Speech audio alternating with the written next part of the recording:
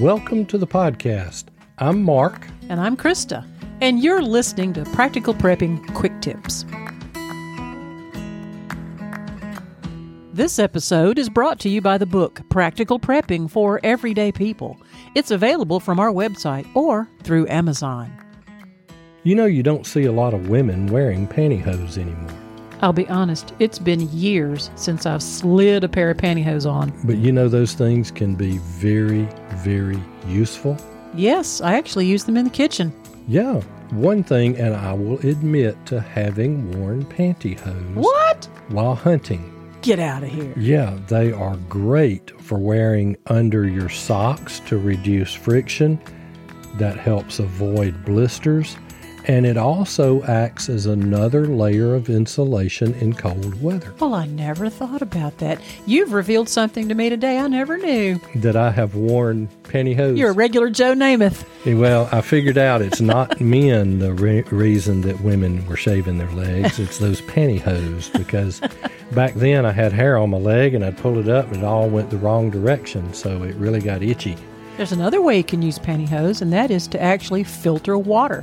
Certainly because of the weave and the mesh of that nylon, larger solids and particulates can be filtered out. So before you boil the water, it might be good to pour it through some pantyhose and filter out those microparticulates. It's a great thing to filter water through. But how about improvising a fish net? Never thought about that. And I was thinking of this, and you know, I like the larger size pantyhose when it comes to using for other things. And if you're making a fish net, you can take a forked stick and you can stretch that thing out and make a triangular fish net out of pantyhose. Interesting. You can also use it as a carry basket, like if you're foraging and you're trying to pick up the edibles that are in the forest or the wilderness. The pantyhose are very stretchy, can actually hold a lot without crushing them. And I mentioned a moment ago that I actually use pantyhose in the kitchen. I will store onions, you know, where you tie an onion off singular, and I actually have that hanging in my pantry.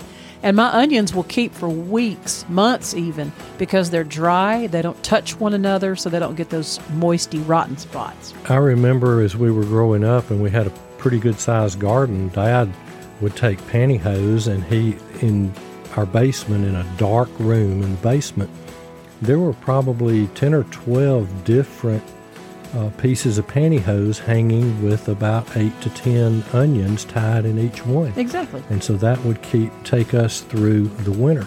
And you just go down there and you just cut off the next one. Yeah. And so it was really, really good.